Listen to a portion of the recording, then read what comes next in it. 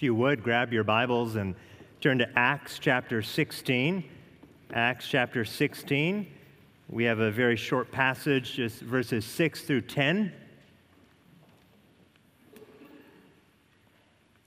And they went through the region of Phrygia and Galatia, having been forbidden by the Holy Spirit to speak the word in Asia. And when they had come up to Mysia, they attempted to go into Bithynia, but the Spirit of Jesus did not allow them. So, passing by Mysia, they went down to Troas, and a vision appeared to Paul in the night. A man of Macedonia was standing there, urging him and saying, "Come over to Macedonia and help us." And when Paul had seen the vision, immediately we sought to go on into Macedonia, concluding that God had called us to preach the gospel to them. Pastor Kevin DeYoung wrote a book on guidance, and it has a great title. Let me read it to you. Just Do Something. I'm not done. Just Do Something. A liberating approach to finding God's will. I'm not done. Or How to Make a Decision Without Dreams, Visions, Fleeces, Impressions, Open Doors, Random Bible Verses, Casting Lots, Liver Shivers. I had to look that up. Writing in the Sky, etc. Maybe best title ever. Funny title, real problem. Christians can get tied into knots when it comes to decision making. I will not ask you to raise your hand if you've ever been tied into a knot trying to make a decision, but we are eager to be in the center of God's will. So eager, in fact, that at times we become paralyzed, lest we find ourselves out of the center of God's will. We want a sign, some signal, some clear guidance from above, and we may even look to Acts chapter 16 for some evidence that what we're asking for is not that unrealistic. We may even hope for a vision. But we need to be careful. It's easy to assume that because God worked in the lives of apostles the way we see in the book of Acts, that God will work that way in our own lives. But you should not conclude that what Luke describes in Acts is what he prescribes for you. There's a vast difference between a description of what happened in the days of the early church and a prescription for what you can expect God to do in your own life today. Now, does this mean there's nothing for us to take away from our passage this morning? Well, of course not. And in fact, we learn that we should act boldly. Trusting God is both sovereign and good. And the boldest action you could ever take is to make much of Jesus Christ. It doesn't take much to make much of Jesus Christ when you're sitting in a pew in a Baptist church. It doesn't get easier making much of Christ in a place like this. But when Monday rolls around and there is an important decision to be made, if you're anything like me, there are times when you put Jesus Christ on the back burner. The boldest action you could ever take is to make much of Christ every single day of the week and every hour of the day and every minute of the hour. So we are in the book of Acts. Some call it the Acts of the Apostles because, of course, it's, in a sense, a chronicle of the ministry of the apostles, preaching the gospel, spreading the gospel, planting churches. So the Acts of the Apostles. But you know, some, having reflected upon the book of Acts, have said, actually, it's the Acts of the Spirit. Because when you read Acts carefully, one thing you notice is that the Holy Spirit, who is a He and not an it, the person of the Holy Spirit is acting. making sure that the gospel is preached by individuals whom he has regenerated so that they have come to submit their lives to God the Father through the work of God the Son by the power of the Holy Spirit. And so in Acts, not only is the Holy Spirit regenerating individuals that they might profess their faith in Jesus Christ, but he is moving them around, guiding them, leading them, and at times hindering them from going where they may want to go. In Acts chapter 16, verse 6, we find Paul on his second missionary journey. He's with Silas, sometimes in the New Testament called Silvanus. He's with Silas, he's with Timothy, and this brave band of pioneering missionaries has finished visiting churches planted by Paul and Barnabas on the first missionary journey. So I love that. They go back and they check in on the saints. And having checked in on the saints, they proceed to go where the gospel has yet to be preached. By verse 10, they are on their way to Macedonia, modern-day Europe, of course. So the gospel is going forth. Now, to work through this brief passage, I simply want to make two statements and ask a question. Two statements and a question. Statement number one. Paul had a wonderful plan for his life. Paul had a wonderful plan for his life. Now, it must have been amazing to travel with Paul. He was a decisive, confident leader.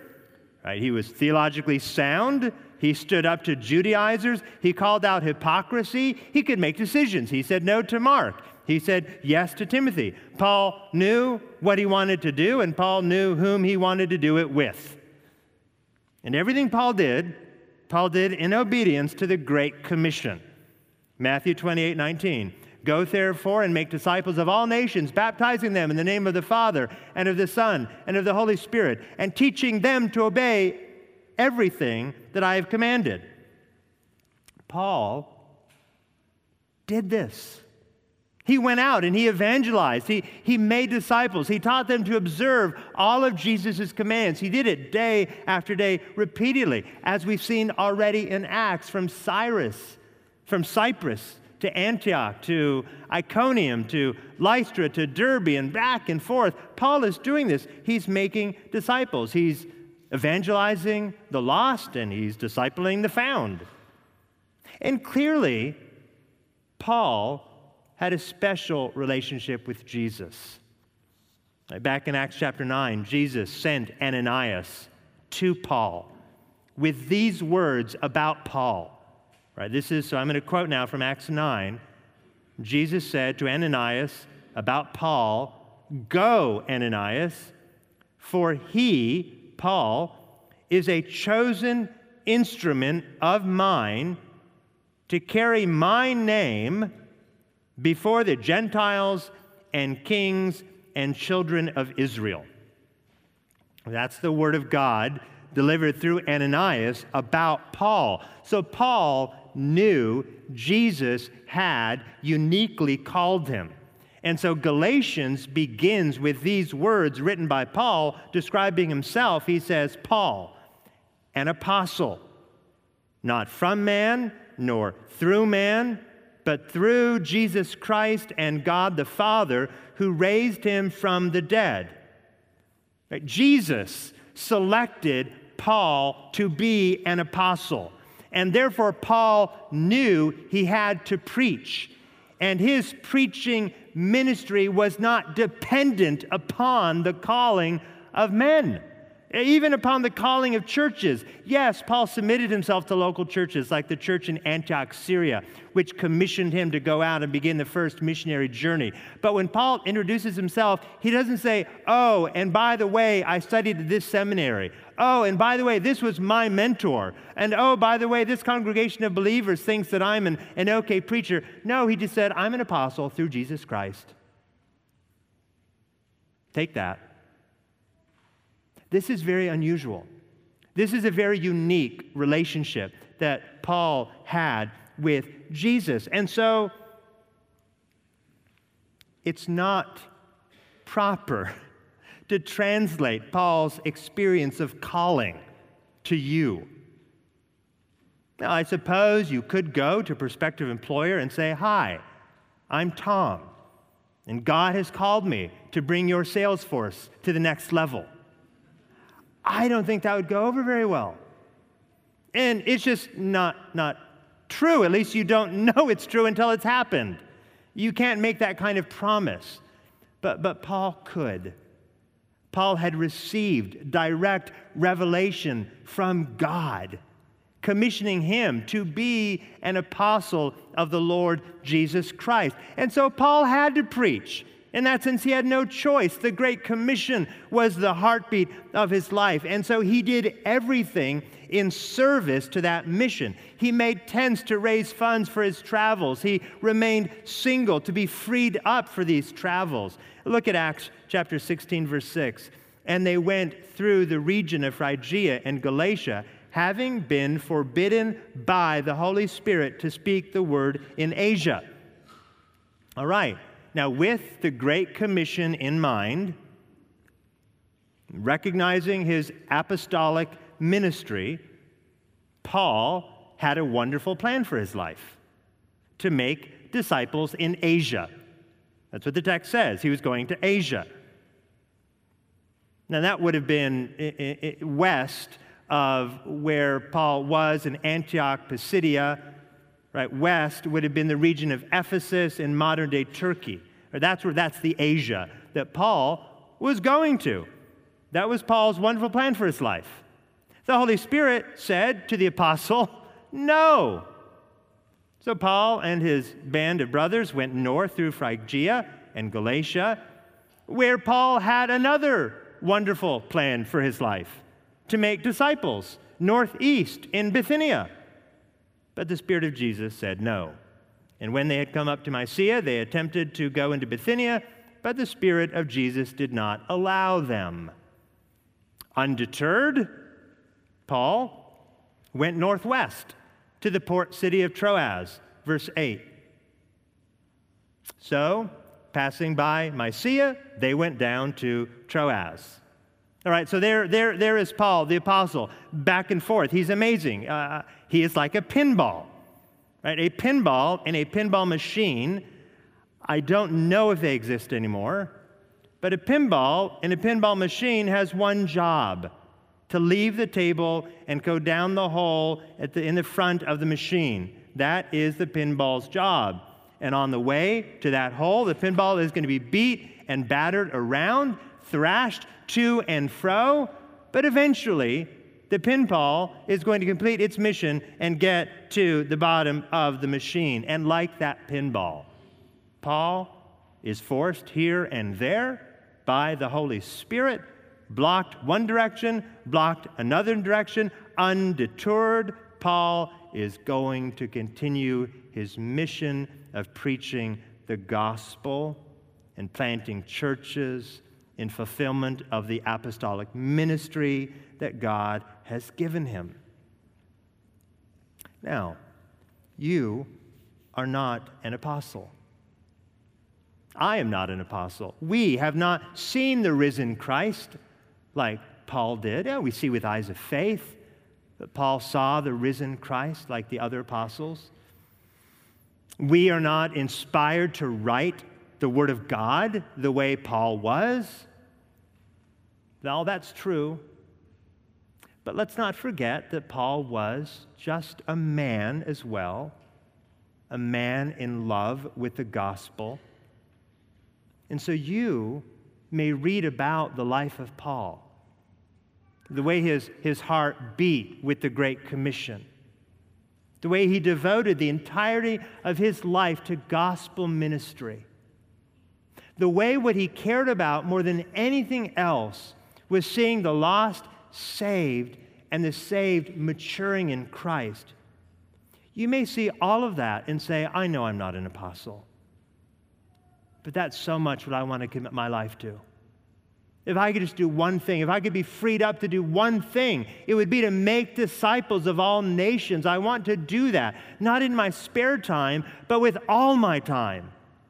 I want to devote myself to the proclamation of the gospel, the sharing of the gospel, the preaching of the gospel, the evangelizing of the nations or the neighborhoods or the college campuses or wherever the lost are found. You may be saying, that's what I want to do.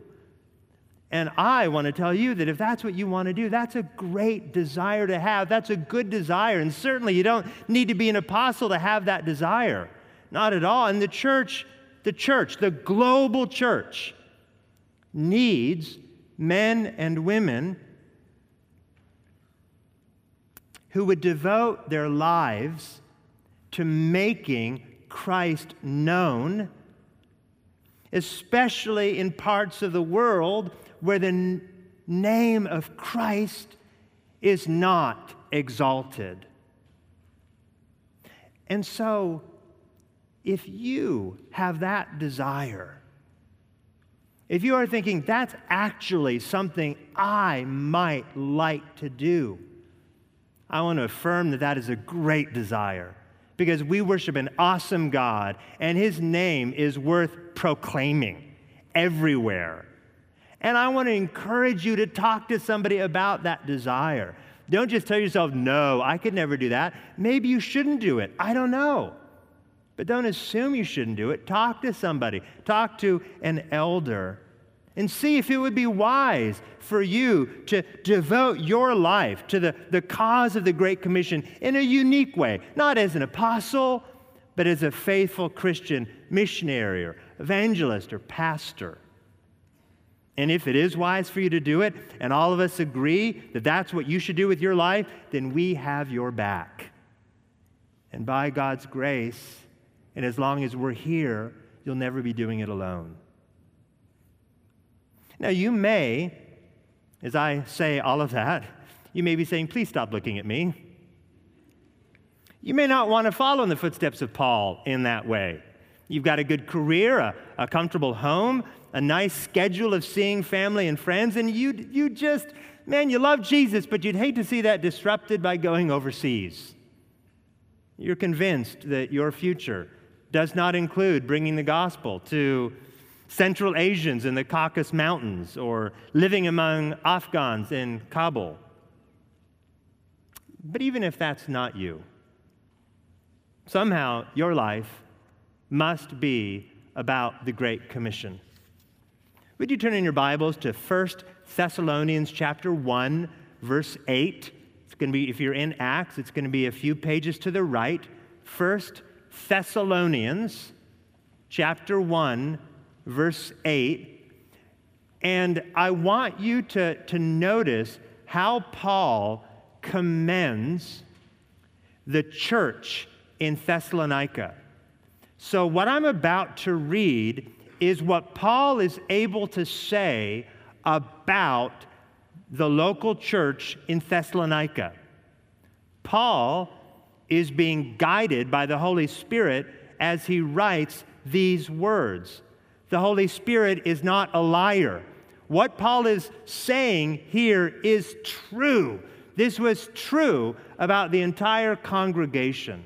Listen to what the Holy Spirit led Paul to write. For not only has the word of the Lord, now that would be the gospel, the word of the Lord, the good news of Jesus, right? Not only has the word of the Lord sounded forth from you in Macedonia and Achaia, right? That would be the region around Thessalonica. So it would be the equivalent of saying, not only has the word of God sounded forth from you in Greater Atlanta and Georgia, or in Georgia and the Southeast. Right? That would be the equivalent. So not only has the gospel sounded forth from you in regions around you, but your faith in God has gone forth everywhere. In other words, not only have the words of the gospel gone forth from you,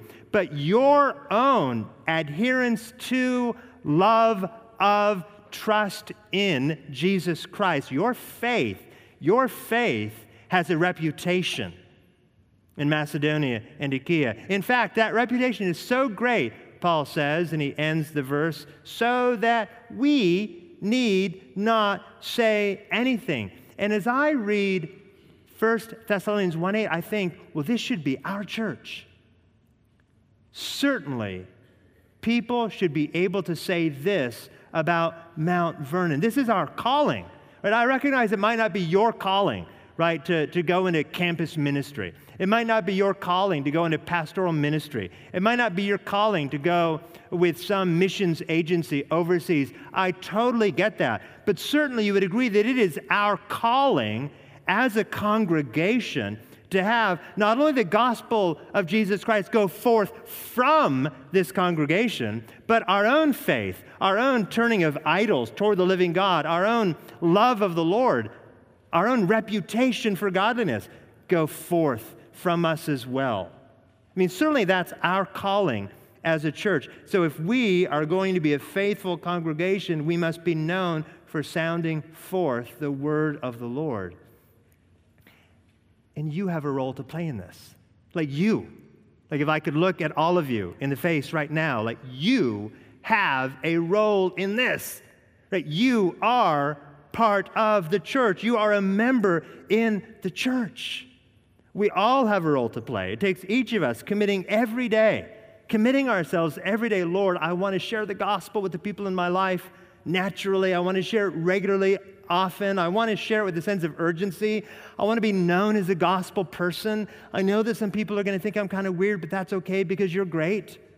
It takes you having that sense of love for the Lord and love for the gospel. It takes all of us giving generously of our time and of our resources, as you so generously do. But we can't stop doing it because that's the calling of the church. So even as we look at Acts 16, 6 through 10, and we see this strange man, Paul, right, set aside. He knew what his job was, period, make disciples of all nations as an apostle, right? But that commission is the commission of the church. And if you're a Christian, and especially if you're a member of Mount Vernon, well, this commission is your commission. It's our commission. So let me just put it this way, and I don't know where your mind is going to go as I say this, but let me put it this way. The church is not a cruise ship on an easy vacation. Right? Don't think about the cruise ships with coronavirus. Get that out of your mind. All right? Think of the happy cruise ships. Okay? Not that we're not happy. But, right? The church is not a cruise ship on an easy vacation, but a destroyer on a rescue mission. The church is not a cruise ship on an easy vacation. I am not Julie McGregor. You don't know who that is. I'm not the cruise director. Right? We're not a cruise ship on an easy vacation. We're a destroyer on a rescue mission. But our weapons certainly aren't missiles and bombs, but the Word and the Spirit. And so, somehow, some way, if you are a Christian, you must be part of that mission. And the moment we begin to think of ourselves as a cruise ship, we've lost the heartbeat of what it means to be a church. Our calling as a church is to make Christ known. So, share your faith. Be known as a Christian in your community. Point others to Christ. So, let me leave you with this question. What is one way you yourself, have sought to sound forth the word of the Lord? What is one way that you yourself have sought to sound forth the word of the Lord? Right, Paul had a wonderful plan for his life to make Christ known. Well, that was statement number one. Statement number two, God had a wonderful plan for Paul's life God had a wonderful plan for Paul's life. Let's go back to our text. 3 times God redirected Paul. First, when Paul headed west to Asia, verse 6, Paul was forbidden by the Holy Spirit to speak the word in Asia. Then in verse 7, the Holy Spirit is called now the Spirit of Jesus. Right? It's the same Spirit. The Holy Spirit is the Spirit of Jesus, probably to emphasize that the Holy Spirit, the third person of the Trinity, is working with Jesus, the second person of the Trinity. Maybe to emphasize that the role of the Spirit is to shine a spotlight on the work of Jesus. So maybe that's why right here Luke describes the Holy Spirit, names the Holy Spirit as the Spirit of Jesus. Either way, the Spirit doesn't want Paul in Bithynia. We don't know how the Spirit stopped Paul. Did he give Paul an inner conviction? Was it an audible voice? No, don't go. Was it perhaps a prophetic word from Paul and Silas? We learned a few verses ago that Silas was a prophet. So maybe Silas, or certainly Paul, an apostle, received a prophetic word or an apostolic word from the Lord telling them not to go this direction or not to go that direction. Right? We don't know. But we do know that the Holy Spirit is a person, the third person of the Trinity. We do know the Holy Spirit has been at work in Acts, personally leading people to preach the gospel of Jesus Christ. And so by the end of verse 8, Paul, having been basically led by the Holy Spirit, is in Troas. And God makes it clear in Troas, now positively, where they're supposed to go. Look at verse 9. And a vision appeared to Paul in the night. A man of Macedonia was standing there, urging him and saying, "Come over to Macedonia and help us." And when Paul had seen the vision, immediately we sought to go on into Macedonia, concluding that God had called us to preach the gospel to them. Now, you need to realize that visions like this don't just happen irregularly today. They happened irregularly even in the days of Acts. Such visions were not common even in the book of Acts. Yes, in Acts chapter 7, Stephen, while being martyred for his faith, saw a vision of Jesus standing at the right hand of God the Father. Yes, in Acts chapter 9, Paul, called to be an apostle, had a vision of the risen Christ. In Acts chapter 10, Peter had an unusual vision of clean and unclean animals that he was told to eat. So such visions happened, but even then they were rare. They were the exceptions that proved the rule. But they happened, and now Paul and his team are confronted with a vision that they go to Macedonia. Now let me make a couple quick observations about what we see here. Did you notice in verse 10 that it says, "We ought to go"? Right there in verse 10, we sought to go. Right, it appears that the author of Acts, Luke, is now with Paul. He's now included in this band of brothers on this missionary journey. Some have suggested that Paul picked up Luke in Troas. And so that's why it's here that all of a sudden we hear "we" used in a way that it has not been used in Acts 1 through 15. And what's interesting to me, I guess what amazes me, is that Luke tells us nothing about himself. If I were traveling with Paul, I would be tempted to post selfies on Instagram. Look at me, I'm with Paul. Name drop. This is me and Paul boarding a ship in Troas. Here we are eating heroes in Macedonia. All right, not Luke. We know hardly anything about Luke. Right? He documents this journey, but he basically leaves himself out of it. Now, why? Well, it's a record of the Spirit's work, right? It's not a record of Luke's work. It's a record of the Spirit's work. And even then, Luke is shining a spotlight, certainly on the Holy Spirit, but on those men more integrally involved in the preaching of the gospel, like Paul and Timothy and others. I think from Luke, I learned that we don't have to be famous to be influential. We just have to be faithful. Paul knew Luke very well. In fact, he wound up being one of his closest companions.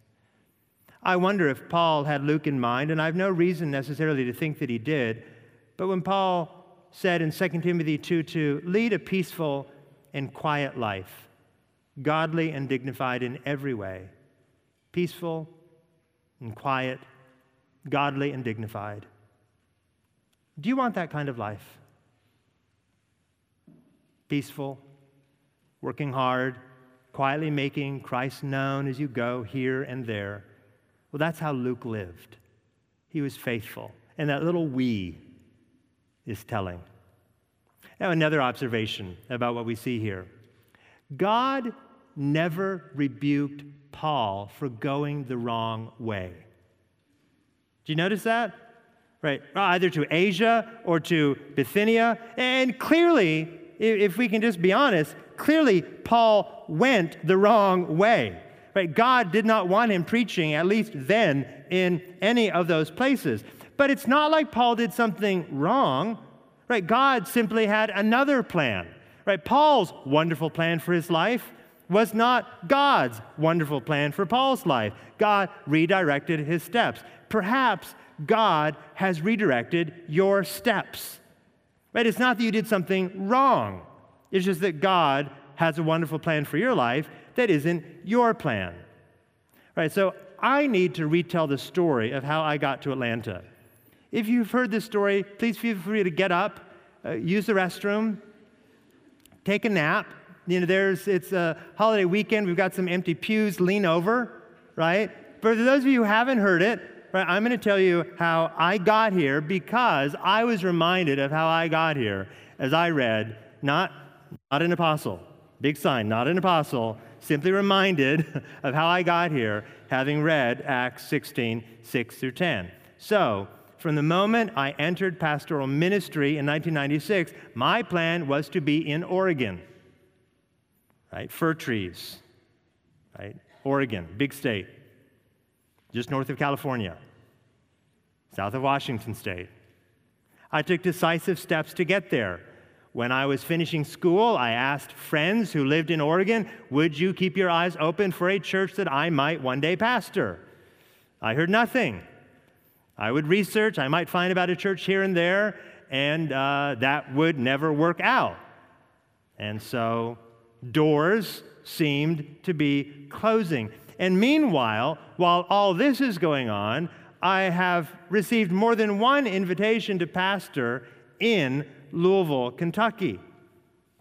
Now, eventually, I began to wonder if I should have stayed in Kentucky instead of planning to go to Oregon. In other words, I'd said no repeatedly to being in Kentucky. I began to think, well, perhaps I don't need to go to Oregon. God is sovereign over the Pacific Northwest, believe it or not. You know, He can handle the Pacific Northwest. Maybe I don't have to take action to get there. And in fact, I began just in my own heart, without any opportunities on the table really anywhere, I just began wondering if I just needed to be less focused on Oregon and more focused on God.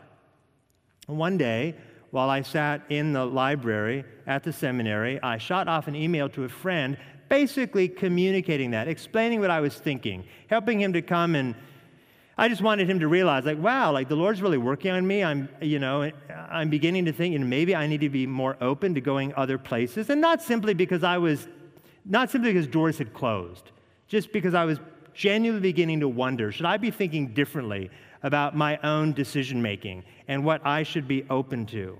And so I hit send on that email. And less than 5 minutes after hitting send on that email, I received a phone call from a friend telling me to expect a call from the search committee at Mount Vernon Baptist Church in Atlanta, Georgia, a church that I was familiar with. And that was late December of 2007. And 6 months later, my wife and kids and I called Atlanta home. Now, was the Holy Spirit blocking my way to Oregon? Was the Holy Spirit sending me to Atlanta? I don't know. Would I have been in sin to have decided to pack up our bags and go plant a church in Portland or Eugene or Salem? I don't think I would have been in sin to do that, even having received that phone call from my friend. And I don't think that an open door, which this was, is necessarily proof of God's will for your life. But I'd be lying if I denied that the story that I just told you has been an encouragement to me during some difficult days at Mount Vernon. Looking back, I believe God brought me to Atlanta. Here I am. I believe God brought me here. But not because, and this is what I want you to hear, not because I received a uniquely timed phone call, but because regardless of how I got here, my faith is in God.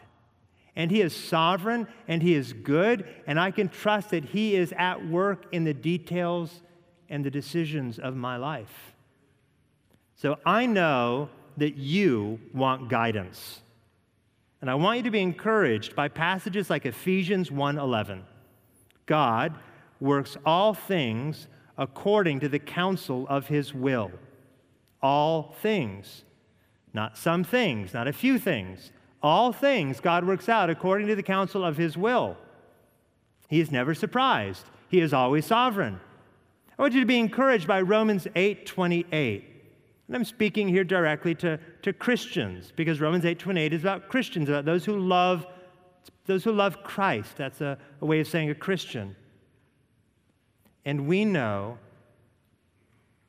Paul writes, we know that for those who love God, all things work together for good. So all things, for believers and unbelievers, all things work out according to the counsel of God's will. We know that to be true. But for the believer, all things in your life are going to work out for your good. That's what Paul says in Romans 8:28. Christian, this is your God, working out all things in your life for your good. So love Him more.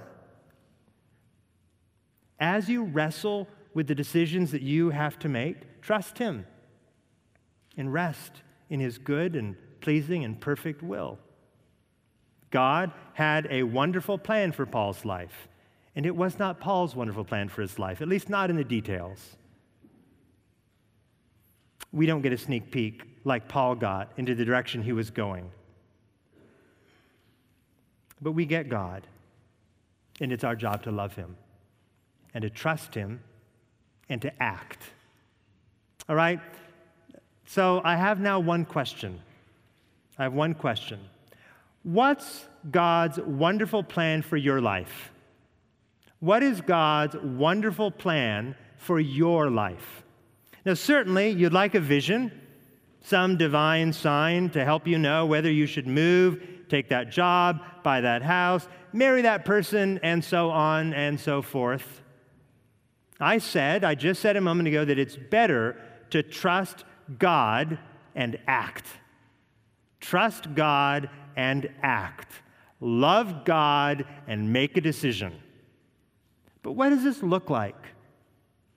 How can you better trust God while doing the hard work of making difficult decisions? I want to leave you, I'm going to go through them fairly quickly. I want to leave you with 4 answers. How can you better trust God while doing the hard work of making difficult decisions? 4 answers.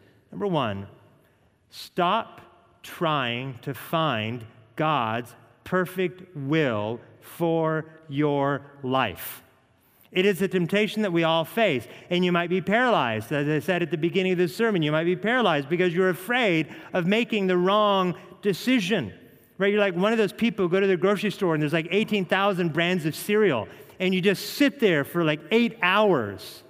You don't know which kind of Cheerios to buy. Right? Just pick up a box Go home. We get paralyzed trying to make the exact right decision because we don't want to find ourselves outside the center of God's will. But you should make decisions even when you aren't certain it's God's will for your life. Hey, take a page out of Paul's book. Paul knew he had to share the gospel, non-negotiable, called by God as an apostle to share the gospel, non-negotiable. But he didn't know where, but that didn't keep him from acting. Like Paul, greatest missionary of the Christian church. Right? Go in one direction, whoops, wrong way. Another direction, whoops, wrong way. Finally gets to Troas, don't know where to go. God sends him a vision. This is Paul. Wrong turn after wrong turn, and yet doing the right thing all along, always sharing the gospel, just not knowing where to do that. And it never kept him from acting. It never kept him from making a decision. Not knowing exactly where God would have him didn't keep him from going. Does that make sense? Not knowing God's perfect will did not keep Paul from making decisions and from acting. And our lives are a lot like Paul's life. A lot of things about Paul that we can't really compare ourselves to. He was an apostle, we're not. But getting shut out of Asia, getting shut out of Bithynia, hitting a roadblock in Troas, yeah, that sounds a lot like our lives, doesn't it? Twists and turns, false starts, steep climbs up scary mountains. Doesn't mean you did something wrong. It doesn't mean you did something wrong. It just means you're not God. And that's okay. That's why Augustine famously said, love the Lord and do what you want. In other words, what he means is since you can't know God's perfect will with regard to decision making, the best you can do is love God with all your heart and soul and mind and strength. Love him. Seek to obey him. Seek to honor him. Right? Love him. Lean into him. Love God. Seek to be a holy man or woman of God. And then recognizing that God is Father, Son, and Holy Spirit, recognizing you're filled with the Holy Spirit of God, recognizing Christ is your first priority. Now, recognizing all of that, do what you want to do. Go to Asia. If God wants to stop you, he can totally do that. Right? Then go to Bithynia. If God doesn't want you in Bithynia, he is totally able to keep that from happening and get you on the road to Troas, where you can catch a ship to Macedonia, when you might never have dreamed of going to Macedonia before. But lo and behold, our God is amazing, and he will take you where he wants you to be. So you act. Right. Stop trying to find God's perfect will for your life. Number 2, put Scripture before your feelings. Put Scripture before your feelings. I'm a big GPS guy.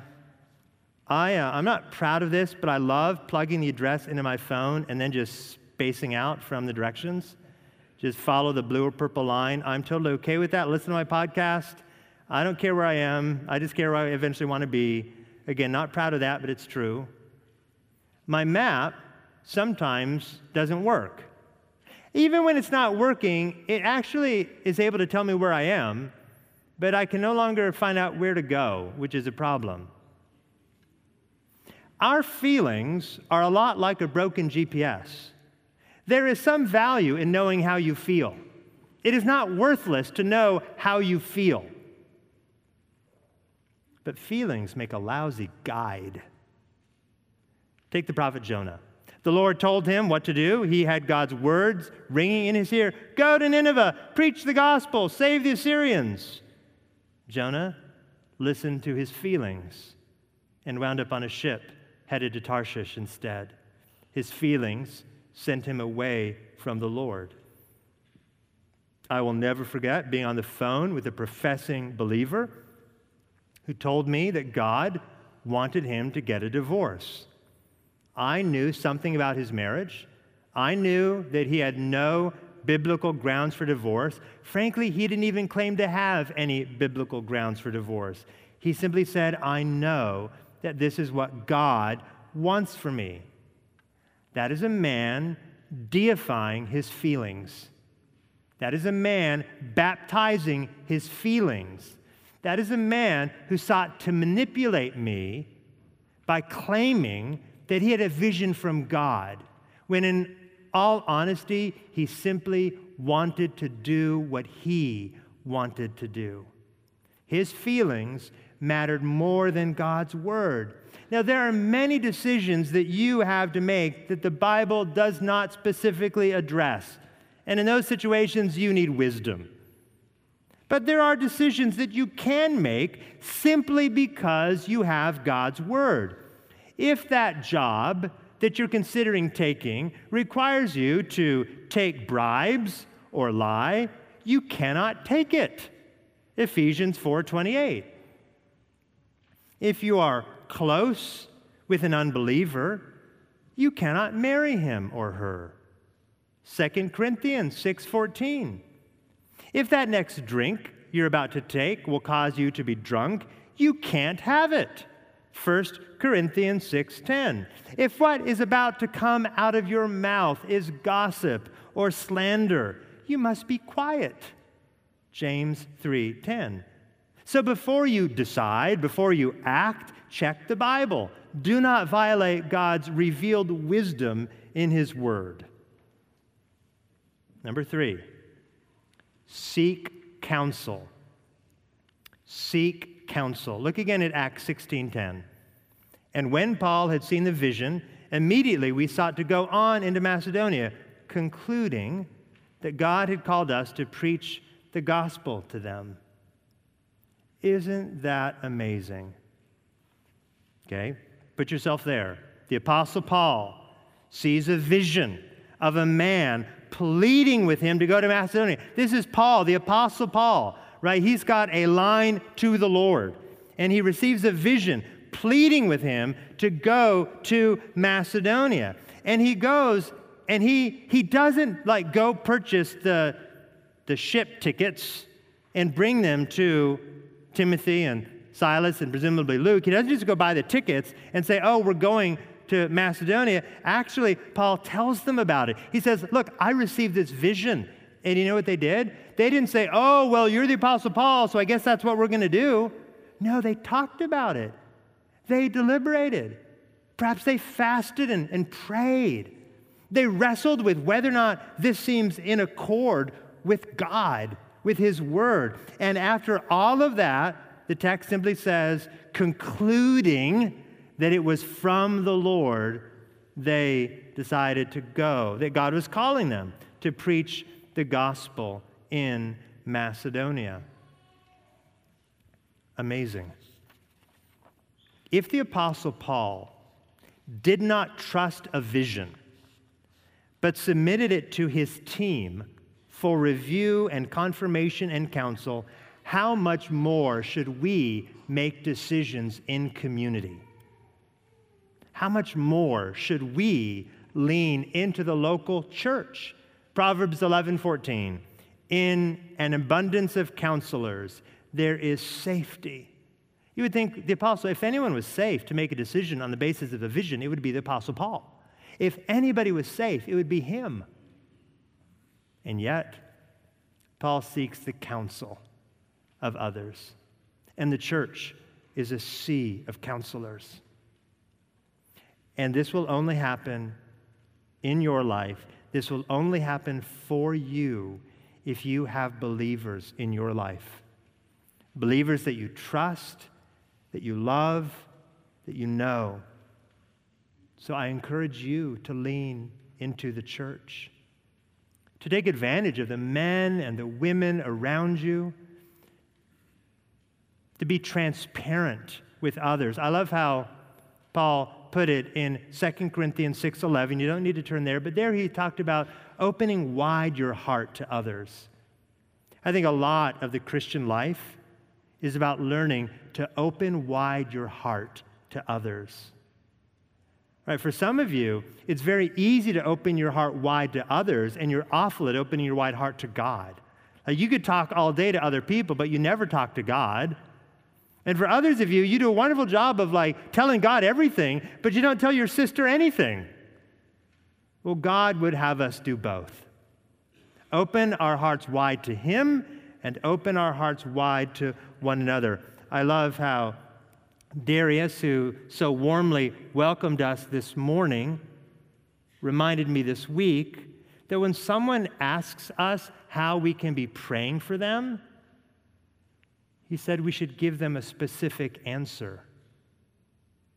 One small but practical way to let others into your life and to give them an opportunity not only to specifically pray for you, but where appropriate, to provide counsel to you. Seek counsel. Number 4,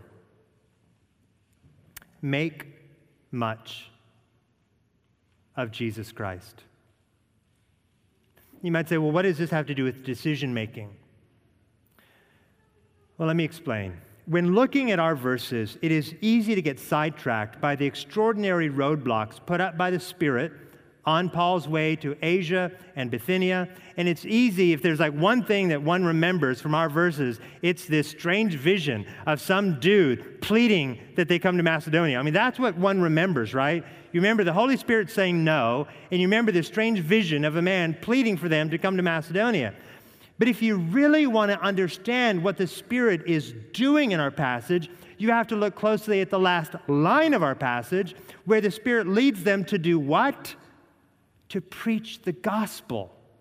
Right? When the Spirit of Jesus is at work, the gospel of Jesus Christ is celebrated and proclaimed. Jesus is made much of. And that's what the Holy Spirit does. That's the Holy Spirit's job. That's how you know the Holy Spirit is at work, because He's shining a spotlight on Jesus Christ and His perfect life and His atoning death and His amazing resurrection and His ascension and His imminent return. Right? The Holy Spirit is shining a light on Jesus and on that gospel. And that's what this is all about. All the Holy Spirit roadblocks, right, in Asia and Bithynia, and all the Spirit-led visions in Troas are about one thing: getting that gospel of Jesus preached in Macedonia. And so we all want to know, where is the Spirit leading me? Where is the Spirit guiding me? God, what would you have me do?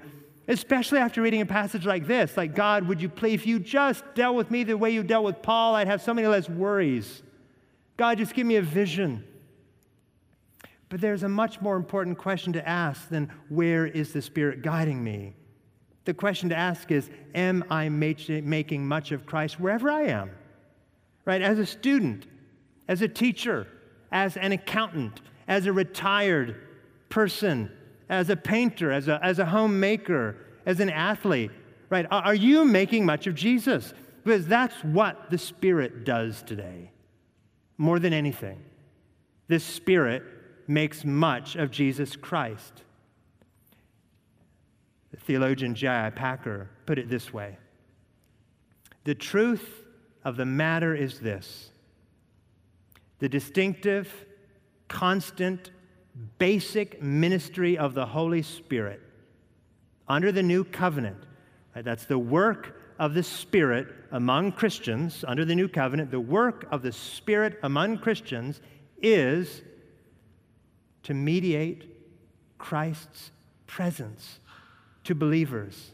That is, to give them such knowledge of His presence with them as their Savior, Lord, and God, that they enjoy personal fellowship with Jesus, personal transformation of character into Jesus' likeness, and the Spirit-given certainty of being loved, redeemed, and adopted through Christ into the Father's family. Where is the Spirit leading you? He's leading you to make much of Christ. He's leading you to Jesus. You probably have some big decisions ahead of you, I have no doubt. And I don't want for a moment to trivialize those decisions or the importance of the decisions or your desire to make the right decision. I've been there, I am there, I will be there, we're all there, it's all important. I simply want to remind you that the most important thing about you is not where you go to school, or what job you have, or what house you buy, or what apartment you rent, or what city you live in, or even whom you marry.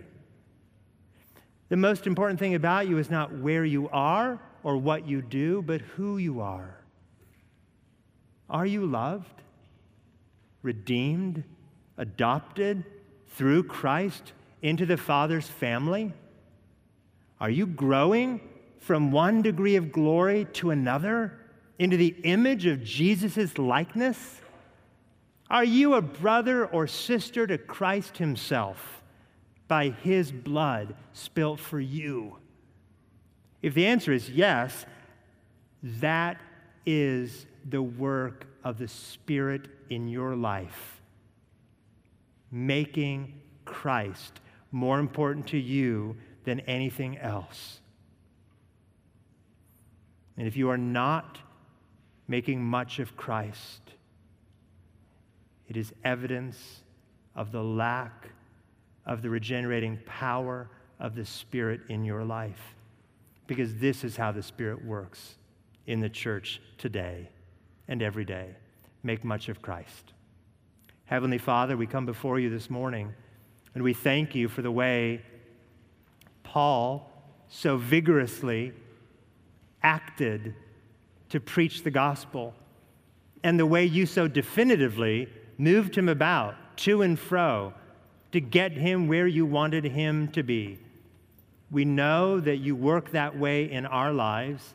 We know that we are all called as a congregation to preach the gospel.